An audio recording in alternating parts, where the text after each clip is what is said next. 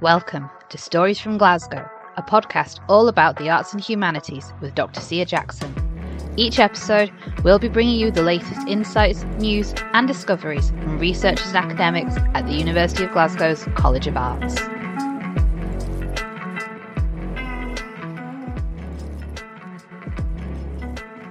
I'm delighted to welcome guest host Grace Mooney to the podcast for this episode. She's going to be in conversation with Dr. Geraldine Parsons, a senior lecturer in Celtic and Gaelic studies in the School of Humanities here at the University of Glasgow. Scotland has a wonderful, rich literary tradition that spans centuries and crosses borders, and what better example than the Gaelic tales that we share with Ireland. Today, Geraldine is going to introduce us to just one of those stories heroes, Finn McCool, and share just how his tales have survived thousands of years of storytelling and how his legacy still significantly influences Scottish culture in the present day, right through to our very landscape.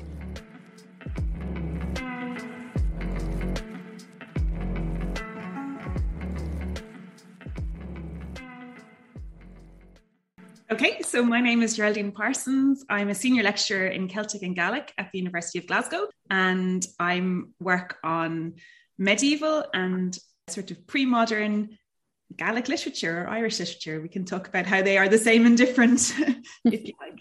So Celtic studies is my area.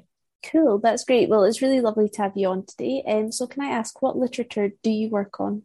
I'm really interested in a really extensive body of literature that's got lots of different names. So one of the names that you might hear is the Finn cycle, or in English, it's also called the Fenian cycle sometimes. In modern Irish, it would be known as An Iniacht, and in modern Gaelic, Shenachas na Féine would be a name for it. So, and they're just some of the names. It's lots of different names. But what it is a big collection of stories, of poems, of songs, of folklore, all centered around a sort of legendary warrior whose name is Finn or Fionn McCool. And he has a warband, or a fian is the old Irish word for that. And it's sort of their adventures. And as you might expect, some of them are quite kind of martial. There's quite a lot of hunting and fighting. So on the one hand, it sounds like quite a sort of stereotypically masculine set of tales about, manly deeds. But actually, it's something much more complex and interesting that we could maybe talk more about as well. So how is it Scottish literature? How does it sort of fit into that role and things like that? Yeah, I'm really glad to have a chance to talk about that, because I think that's one of the reasons why I study this literature. One of the reasons that I think it's so fascinating and enduring is that the first tales that we have are written in the language that we call Old Irish. It's also Old Gaelic. So it's the ancestor language of the modern Gaelic languages, Irish Gaelic, Scottish Gaelic, and Manx. So in that sense, it's Scottish because, it's there in the ancestor language of modern Scottish Gaelic and an indigenous language of Scotland. And it also continues to be something that Scottish storytellers engage with right up to today. So it has a very long history in Scottish Gaelic, but also then in English in Scotland. It gets translated, it crosses that language barrier into English in Scotland, most famously in the 18th century in the work of James Macpherson, who was this very, very famous character who produced a series of poems in the 1750s and 60s that he published. And they tend to be called Ossianic poetry, Ossianic works. And Ossian is a character in this cycle of stories in Gaelic. Ossian or Oisin is the son of the main hero, Finn. So in that sense, it's Scottish in another way. It belongs to another of Scotland's literary traditions, but actually it's also part of the Scots literary tradition going right back to the sort of later Middle Ages. Barbour's The Bruce in the 14th century makes reference to this. And so we don't have big works of literature that belong to this corpus in Scots, but we have these characters being referenced by Scots writers in the late Middle Ages. So I think that's a really good grounds for saying this is a very, Scottish literature. It's there in the main languages that Scotland has produced literature in for most of the history of Scottish writing. So it's Scottish in that sense. Of course, it's also not Scottish. It's also Irish. It's also Manx. And there's long literary traditions outside of Scotland to do with this material. And there was tussles, especially in the 18th century, the sort of ownership of this became quite controversial. And in the wake of James Macpherson's publications that drew a lot of global attention to this material, you start getting lots of sort of Irish antiquarians and scholars writing back and saying, hold on, this stuff is ours. Like, why are you trying to claim it for yours? So nationality and this literature gets very bound up. But that's not the first time that's a question. It's a question in earlier writing as well. Is this character Finn Scottish or Irish? A Scottish sort of scholar, Hector Boyce, writes about him in the sort of 15th or 16th century, saying that this character is Scottish. You know, he's associated with St. Patrick, who's very much associated with Ireland, but he's a Scot. But Scot as a term, the meaning of Scot changes over time as well. So that needs to be sort of factored in. But basically, it's very Scottish. It's also not exclusively Scottish. And it's also global, because through Macpherson in particular, this stuff went viral and it got translated out of English that Macpherson was writing in. So we have the Gaelic sort of story, then you have this English life for this material. And then because Macpherson is so famous so quickly in the second half of the 18th century, it's translated really quickly into all the major and some minor European languages. So we know, for example, that Napoleon carried a little copy of these poems around, of Macpherson's poems, not the original Gaelic. He carried that around. We know that the Swedish royal family, even today, use this name Oscar in their royal family. And if you stop a person on the street today in Glasgow and say, what does the name Oscar mean? Is it, you know, where in Europe or where in the world do you think it's from? A lot of people will associate it with sort of Germanic languages or Scandinavia, but it's a Gaelic name. And it just enters into that whole world through this sort of German romantic enthusiasm for ideas about Scotland and the Highlands, and they come from Macpherson, they come from this body of literature. So I think this is fascinating for me because it's quintessentially Scottish and also just global, and also Gaelic and Irish. It's so many different things. There's lots of kind of concentric circles that you can kind of fit this literature into. And it forces us to think about what we mean when we talk about a national literature or Scottish literature, because literature can be enjoyed by anyone, anywhere. You know, literature doesn't have a nationality, but this idea of ownership, it's been a live issue with this literature for centuries. That's so interesting to hear how sort of far it stretched. Just out of interest, do you know how far it has possibly gone, the story? Yeah, it's not just one story. It's a whole living tradition around the same characters. That's also what's fascinating about it for me, in that you get the same sorts of stories renewed and retold and told again and again. Sometimes you get the same specific plot, and that storyline, lasts for 1,000 years. We're talking about over a millennium of thinking about these characters. Geographically, I mean, there's nowhere in the globe, I would say, that you couldn't trace some awareness of this literature to at this point. It goes to North America, not via English necessarily in the most notable way, but via Irish and Scottish Gaelic speaking immigrants. So, for example, thinking about Scotland and kind of Scottish year stories or tales, this stuff is very big among sort of diaspora communities in Cape Breton, Nova Scotia. And we have lots of versions of these stories collected in the 20th century from the sort of descendants of Gaelic speakers who were cleared from the Highlands and the islands. And they preserve this stuff, this material. And that raises lots of questions for me as well. You find yourself in a brand new world, very different. You've had this incredibly traumatic experience being sort of pushed out of your home as a community. And the thing that you bring with you is your language and your stories. And I wonder what sort of stability and comfort these stories represented for very traumatized generations afterwards. So for me, that's really interesting as well. We know that there's interest in James Macpherson all around the world in particular. So I think he's probably the node that you could use to track the globalization of this most easily, but there is a global aspect via the Gaelic languages as well. So how old would you say this material is? Yeah, as I said, it's a really big sort of body of connected texts. And the oldest written references that we have to these characters and these scenarios date from as early as we have the writing of secular literature in the Gaelic or Gaelic language. So that is about the 7th century. we start to see it becoming really popular and getting longer connected tales in the 8th, 9th, 10th centuries.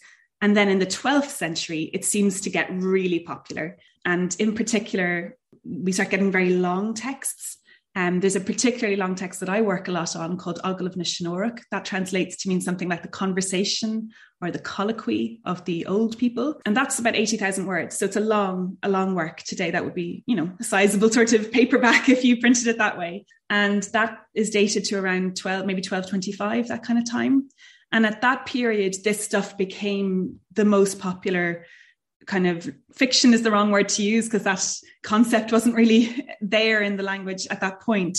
But for literature of entertainment, we might call it, this becomes the most popular branch of that then in the 13th century and onwards.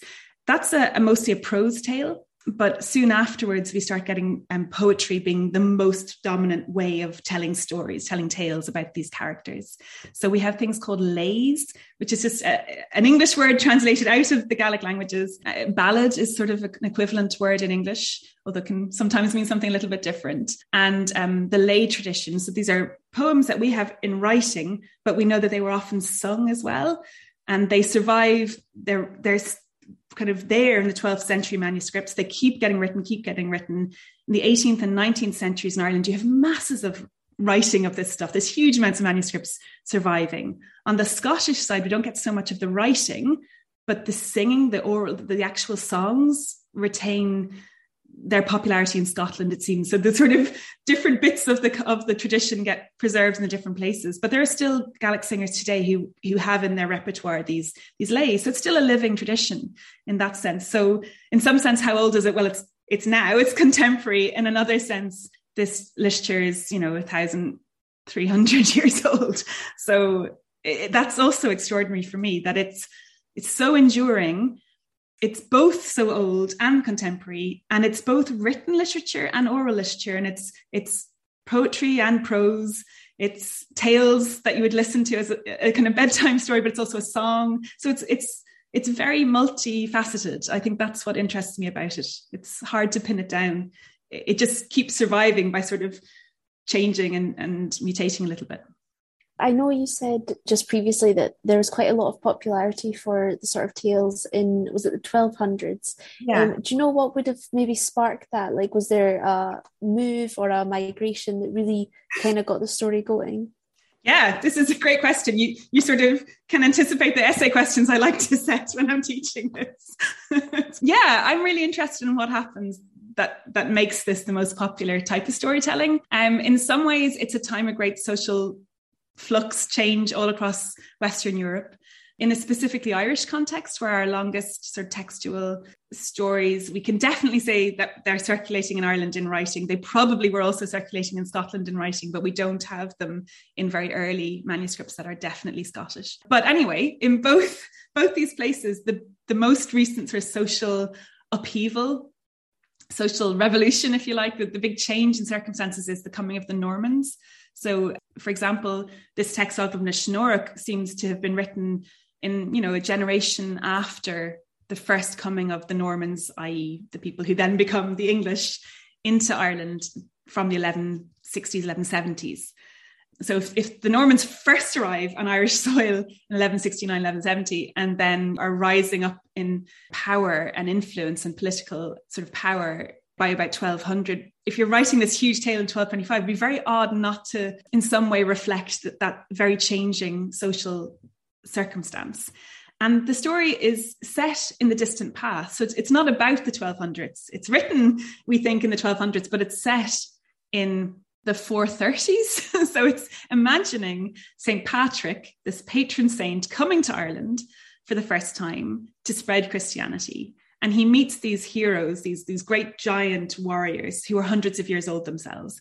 And they've somehow mysteriously lived on. There's no explanation given. Why are they still alive? We don't know. But a few of them are still alive. Now, Finn is dead. He's the main character, but he's not there.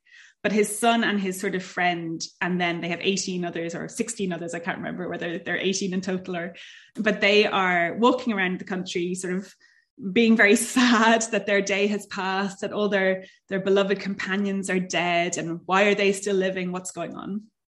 And they meet St. Patrick, who says, oh, who are you guys? And I've come to bring this new faith and this new learning and this new worldview. And they have this sort of moment of tension because they're pagans. They are representative of a sort of indigenous Irish culture. And Patrick is an outsider with a new philosophy. So they're sort of like, oh, how will they get on? And in fact, what happens in the text is that St. Patrick shows himself to be very keen to learn from them and to sort of integrate with them, to take them with him into Christianity, but also to open Christianity to their learning and their worldview. So it's a very inclusive and accommodating sort of idea of what the Irish past was like, and it reconciles different phases of Irish identity and Irish history. And if you want to then think, well, why would an author in the 1200s be writing about this? You might think that this author, we might say it's a male author, we don't know. There's a bit of debate about authorship, but all our named known authors happen to be men, with one or two exceptions. So I'll say he here just for the sake of it. So this author, he may have been thinking, well, I'm living in this time of huge social change. So effectively what's happened is that there's been an invasion, and the most important political players in the country have changed. So these outsiders have come in with this new language. They're speaking French. It used to be that the most powerful culture in this country was the Irish Gaelic culture. Now there's this challenge at the top from French-speaking people. How do I sort of deal with that? How do we think about what it means to have incomers coming in and the sort of balance of our society, our communities to change? And I think this idea of thinking about St. Patrick and how he integrated into the country and showed respect to it, I think that might have been a sort of strategy for thinking and coping with huge societal change. That's my view. There'd be other ways of thinking about it, but for me, I think it might have been quite therapeutic to think about a successful integration of outsiders. But you also were asking, why would this have been popular? And another reason, of course, is that French-speaking Normans come into the country, but that's not the first time that Gaelic culture comes into contact with outside cultures. We know that both Irish Gaels and Scottish Gaels were incredibly kind of linked in to continental thinking. They weren't stuck away in these little islands, on their own in the mist and the rain. They were very much part and parcel of Western European intellectual life. And they, even without contact with the Normans in their own countries, they knew about what was fashionable in world literature. And there is a change in fashion, in literary taste in 12th century France. And they start writing stories about knights and chivalry and romantic love. These are all sort of new things that become fashionable. And we see all those things, I think, sort of starting to be reflected in this body of work, possibly because it was about male warriors already, especially young male warriors. It maybe was seen as a sort of indigenous equivalent to knights, and that process of becoming a knight, undergoing a sort of rite of passage, and then becoming this sort of Christian warrior. That's what a knight was doing in these French tales. So it may have also been seen as very appropriate and fashionable, and showing that Gaelic culture was keeping up with what all the neighbouring cultures were doing in their literature at the time. Well, it's really interesting to hear about sort of the context of these tales and find out a bit more about that. Can you outline what sort of tales and poems do belong to this literature? Like, what are they about and what their purpose is? Yeah, I've said a little bit about this main text, Agam na Shinóireach, already.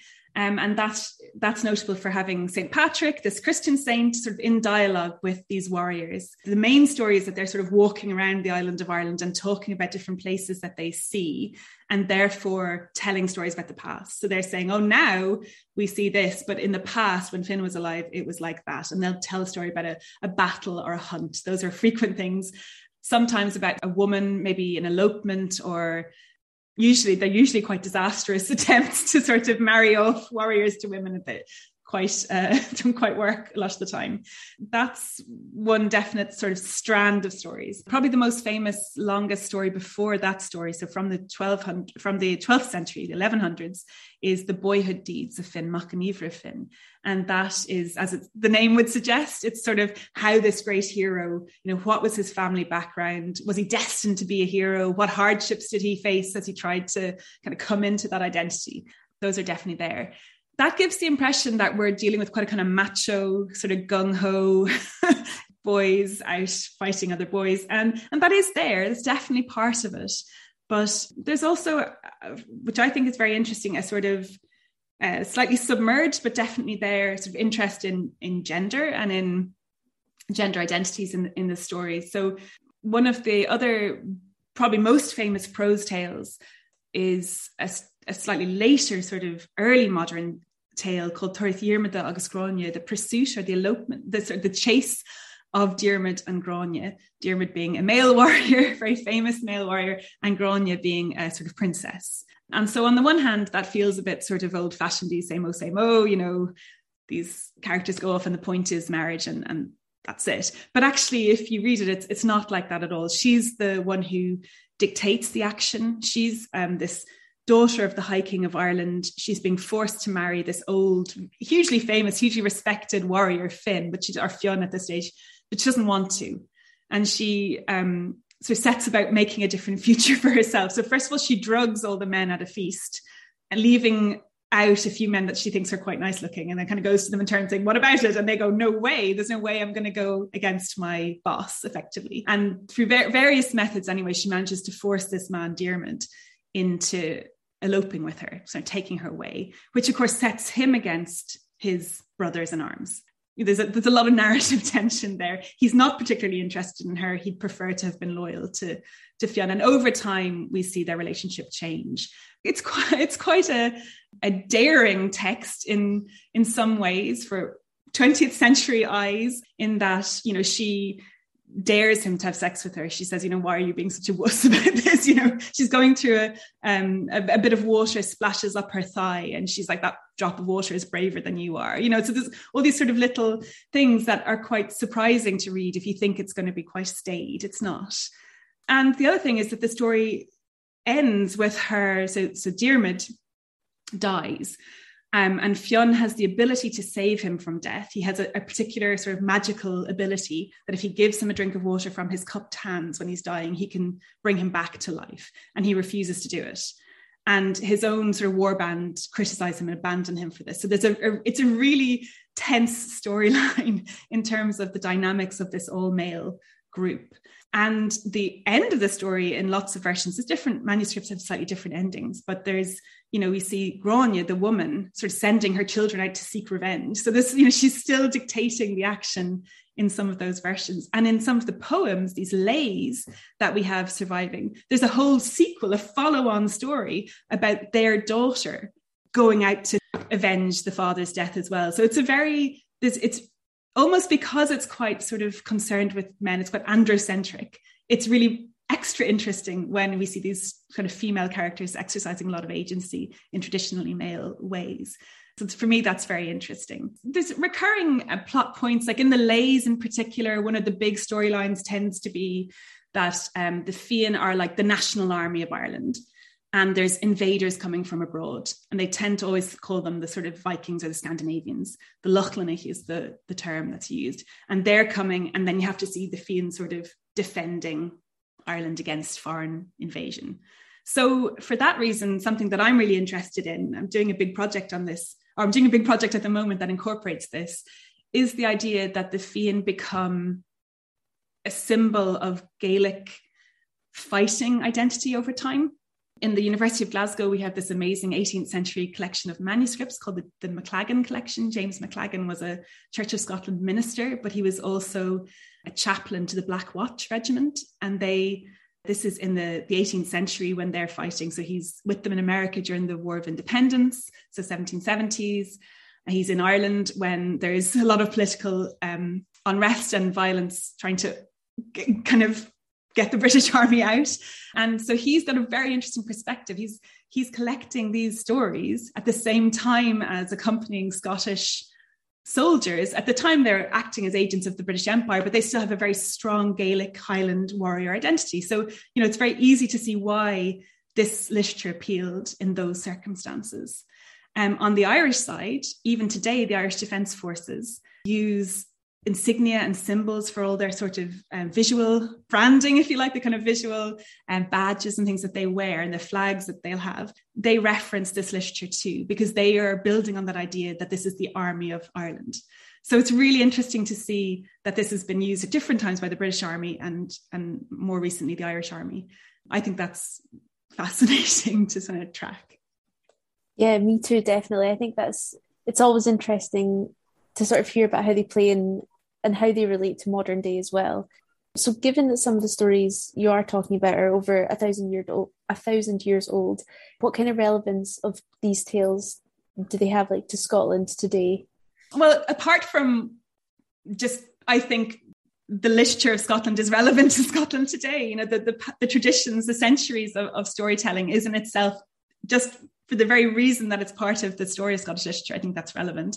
But in lots of other ways, you could be traveling around Scotland and seeing places or looking at place names or the names of archaeological features, for example, that reference these stories, but you might not be able to make the connection unless somebody tells you. So I think that would be one reason why I'd love to see a greater awareness in Scotland today of these stories, because it would help people understand a bit more the landscape and the sort of names that they're passing through or living in. For example, there's different places, you know, if you go to Arran, for example, there's a stone circle that's described as Finn McCool's cooking pot.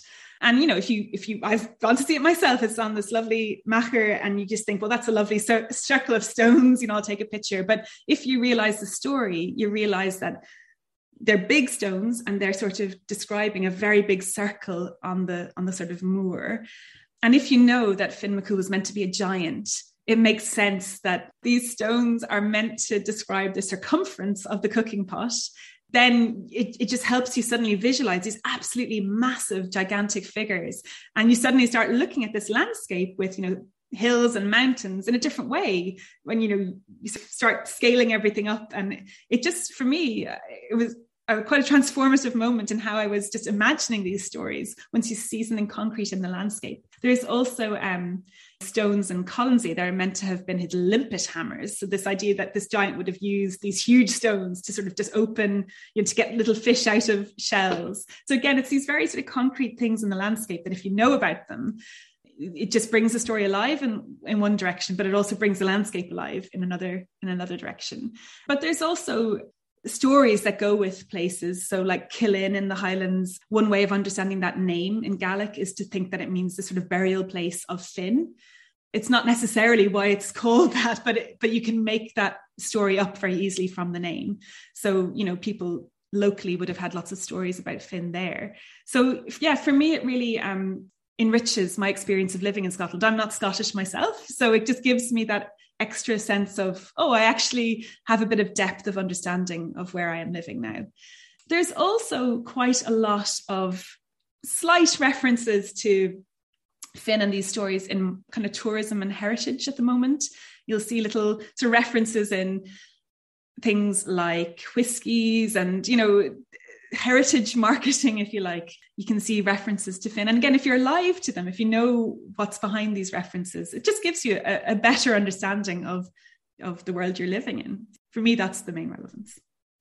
Definitely. As you say, like, it gives you a bit more relevance to Scottish culture and things today.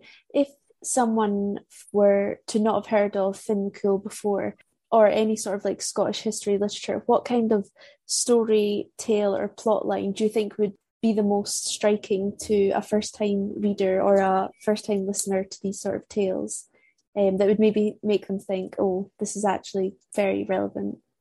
It's interesting because you can actually answer that question in a way and see how that's worked in the past by looking at what stories survived the longest. You know, because in some ways they have a proven track record of being the most interesting, the ones that get told again and again. So there's a little section of the boyhood deeds of Finn that I mentioned that is a 12th century text about him serving as an apprentice. So he's a great warrior, but he's also a poet. So he's meant to be this sort of multifaceted character. You know, he's equally able to go out and perform great deeds of physical violence, but he's also intellectually gifted. And he has a gift of knowledge. He can see things and know things that are normally hidden from people. So in this story, they want to give an account as to how he became who he is as an adult. And so they show him training up to be a warrior, with women warriors teaching him, actually. But also he trains as an apprentice to a poet. And this little section of the story was one of the first things I knew about Finn McCool when I was going to primary school in Ireland. This was a story that we had in our readers. And it's called The Salmon of Knowledge, is what it's normally called as a modern tale. And it survives in Scottish Gaelic folklore as well. And it's this story about how this young boy, Finn, he actually has a different name at this point in the original medieval story, but he is training as an apprentice to this poet to learn poetry, so to get an education. But for various complex backstory reasons, all the knowledge in Irish Gaelic tradition has been concentrated into a sort of magical hazel tree, which produces hazelnuts. And then the hazelnut falls from the tree and is swallowed by a salmon. So the salmon now contains all the knowledge that this culture values. And this old poet has set his life around knowing that this will sort of happen, and is living by the bank of the river in order to be there to seize on this happening. So when this happens, he catches the fish and knows that this is the moment that he'll get all the knowledge that he's ever sought and been training for. But he tells his young apprentice, cook this fish, but don't eat it. And in the modern folklore versions in particular, we get lots of descriptions of how the boy is cooking the fish in a frying pan, but he burns his thumb. And as you would do if you burnt your thumb, he stuck it in his mouth to sort of ease the pain. But by doing that, it meant he had the first taste of the fish. So he absorbed all of the knowledge. So that's one of the really famous little snippets that survives for a long time. Other things like these stories, not necessarily about Finn, but about his son and his sort of friends who survived to meet St. Patrick. The story of how they get baptized as Christians. So these great pagans become Christians. Those stories survive for a long time and get told. And they get quite funny. So the folklore is often told to be quite, humorous. So like funny things happen to them and they think it's part of baptism. And if you're listening to this as, a very committed Christian in a Christian community, you'll know it's not part of baptism, and you'll be like, oh, they thought that was part of baptism, but it's quite that shows that it had a very sort of lasting appeal. For me, the story of Diarmuid and Grania is probably the one that if I was saying to somebody, do you want to go and sit down and read a translation, I would probably give them that as the first thing to read, because I think it's got characters that really appeal broadly today, and it has a nice balance of kind of male and female focus. So yeah, I think if I was handing one translated book to somebody, I would probably give them that. I feel like I'm going to go and look up these translations after this. I'm very much sold on this story. So can non-Gaelic speakers and non-Gaelic speakers access these stories? Yeah, that's a good question. So as ever, a lot of our sort of medieval texts have been translated in very sort of academic ways. They can be a bit dry if you were just sitting down to read it as a story, as entertainment. The main text, that Ogilvy na Snorric text that I've mentioned a few times, that was a popular translation, came out in the late 90s in the Oxford World Classics series by Anne Dooley and Harry Rowe under the title Tales of the Elders of Ireland. So in a Scotland's year of stories and tales, you might not think that's the one to go for, but it would be. So that would be the main sort of mass market English translation that's available. Otherwise, there is quite a few collections of translations. They're not necessarily from one period of time. They're sort of picking and choosing, or one place. There is a Scottish, a distinctively Scottish collection of the Tales of Finn McCool published by Berlin. So that would probably be a place that Scottish readers might want to look first. But actually, we do kind of lack good, modern, readable, sort of artistic translations, if you like. We have quite dry, or not necessarily dry. I don't want to do down myself and my colleagues who translate these things, but we're dealing with, difficult to translate texts and trying to be very accurate and faithful to what's in the manuscripts. Whereas sometimes a freer engagement can make for a better introduction to the general reader. So I think we lack a bit of that in the Finn cycle, and it'd be really good to see more of that kind of translation done. If you're interested in the oral tales and songs that came out of this material in a Scottish context. There's amazing web resources. Some of them are from the University of Glasgow under the DASC project. And the other main resource I would mention to you is Tubran Dulkish, which is the Kiss to Riches, it's called is in English or Scots. And it has amazing audio clips that you can click on to get sort of 20th century recordings of this material. And they often come up, you can see a transcription of it and a translation into English as well. So if you're interested in the oral versions rather than the written versions, that would be a great place to go. That's great. And what we'll do to any listeners listening in today, we'll make sure all these resources are easily reachable through this podcast as well. So speaking in terms of translating and trying to get an authentic storyline and tale through, I know it can be quite difficult. One term mentioned in the literature is Fenian, and that term's quite problematic, and it's got connotations with sectarianism that is very prevalent in Scotland today. So I'm just wondering, what is the link between the two uses of the term, and are they actually linked at all? So Fenian, is used in English as a name for this type of literature. We talk about Fenian tales, Fenian literature. And sometimes in English, you'll hear people talking about Finn and his Fenians, as if that was the name of his warband.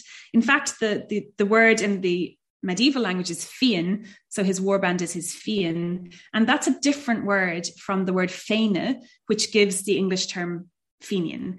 And that word Féine meant the population of Ireland or a Gaelic-speaking population. These two terms get confused or get brought together because they do sound quite alike. And when we start to get scholarship written about this literature in the 18th and 19th centuries in English, scholars feel free to sort of call it Fenian. So it's got an established history in relation to this literature, but it is actually a different word. It's not really anything to do with this literature. And if you add into the mix, though, it gets more complicated, because we have to add into the mix that there was a political movement in the 18th and particularly 19th centuries called Fenianism. And this was a sort of radical, violent political movement among Irish immigrants in America and then in Ireland as well, seeking to overthrow British rule in Ireland. And they called themselves the Fenians. And they said they did that because they were invoking this idea of the Fian. So that means the modern usage of it in English, really, the kind of broadest understanding of that does link Fenian as a name. I mean, we know it as a pejorative, quite insulting name for Irish or Catholic populations in Scotland, perhaps. But it goes back to this sort of identity for Irish nationalists, Irish Republicans who did see themselves in some ways as the heirs to this warband, this Fian, this Irish army. So it's quite a convoluted sort of history of the word, but it is in origin a separate word.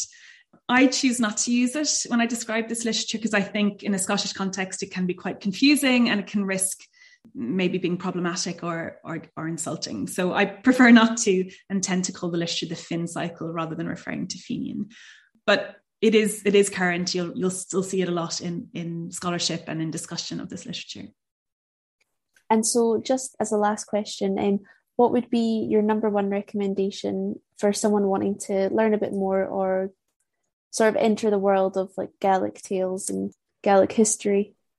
Well, obviously, I would say come to the University of Glasgow and study it here. We do lots of it. At the moment, my colleague, Robbie McLeod, is lecturing on a whole course on this. And I often do that course as well. So that would be one recommendation. There's increasingly stuff to find online about this literature. Usefully, there are now 2 accessible overviews, like books that offer overviews if you want to study or read up about this literature. So my colleague Joseph Flahav has a book on the Fenian literature, I think he calls it, of Ireland and Scotland, which is it's a slim volume, but it kind of takes you through the story of this literature and how it evolves and how it develops. And then another colleague in University College Cork in Ireland, Kevin Murray, has a volume on the medieval stories, particularly called The Early Finn Cycle, that came out with 4 Courts in Dublin a couple of years ago. So those are the 2 volumes that I recommend to my students when they want to start and get a good handle on what this literature is. Fantastic. Thank you so much. A huge thank you to Geraldine for talking to us today. It was fascinating to hear about the adventures of Finn McCool, especially as there's just so much influence from the Finn cycle still felt today that many of us are probably taking for granted or don't even realise that we're encountering.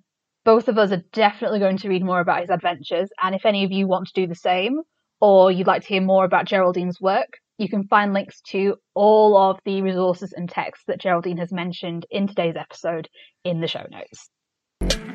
Thanks for listening to the Stories from Glasgow podcast. You can keep up to date with everything that's going on in the College of Arts, as well as find out about new episodes of the podcast by following us on social media at UofG Arts, or by visiting www.gla.ac.uk/arts.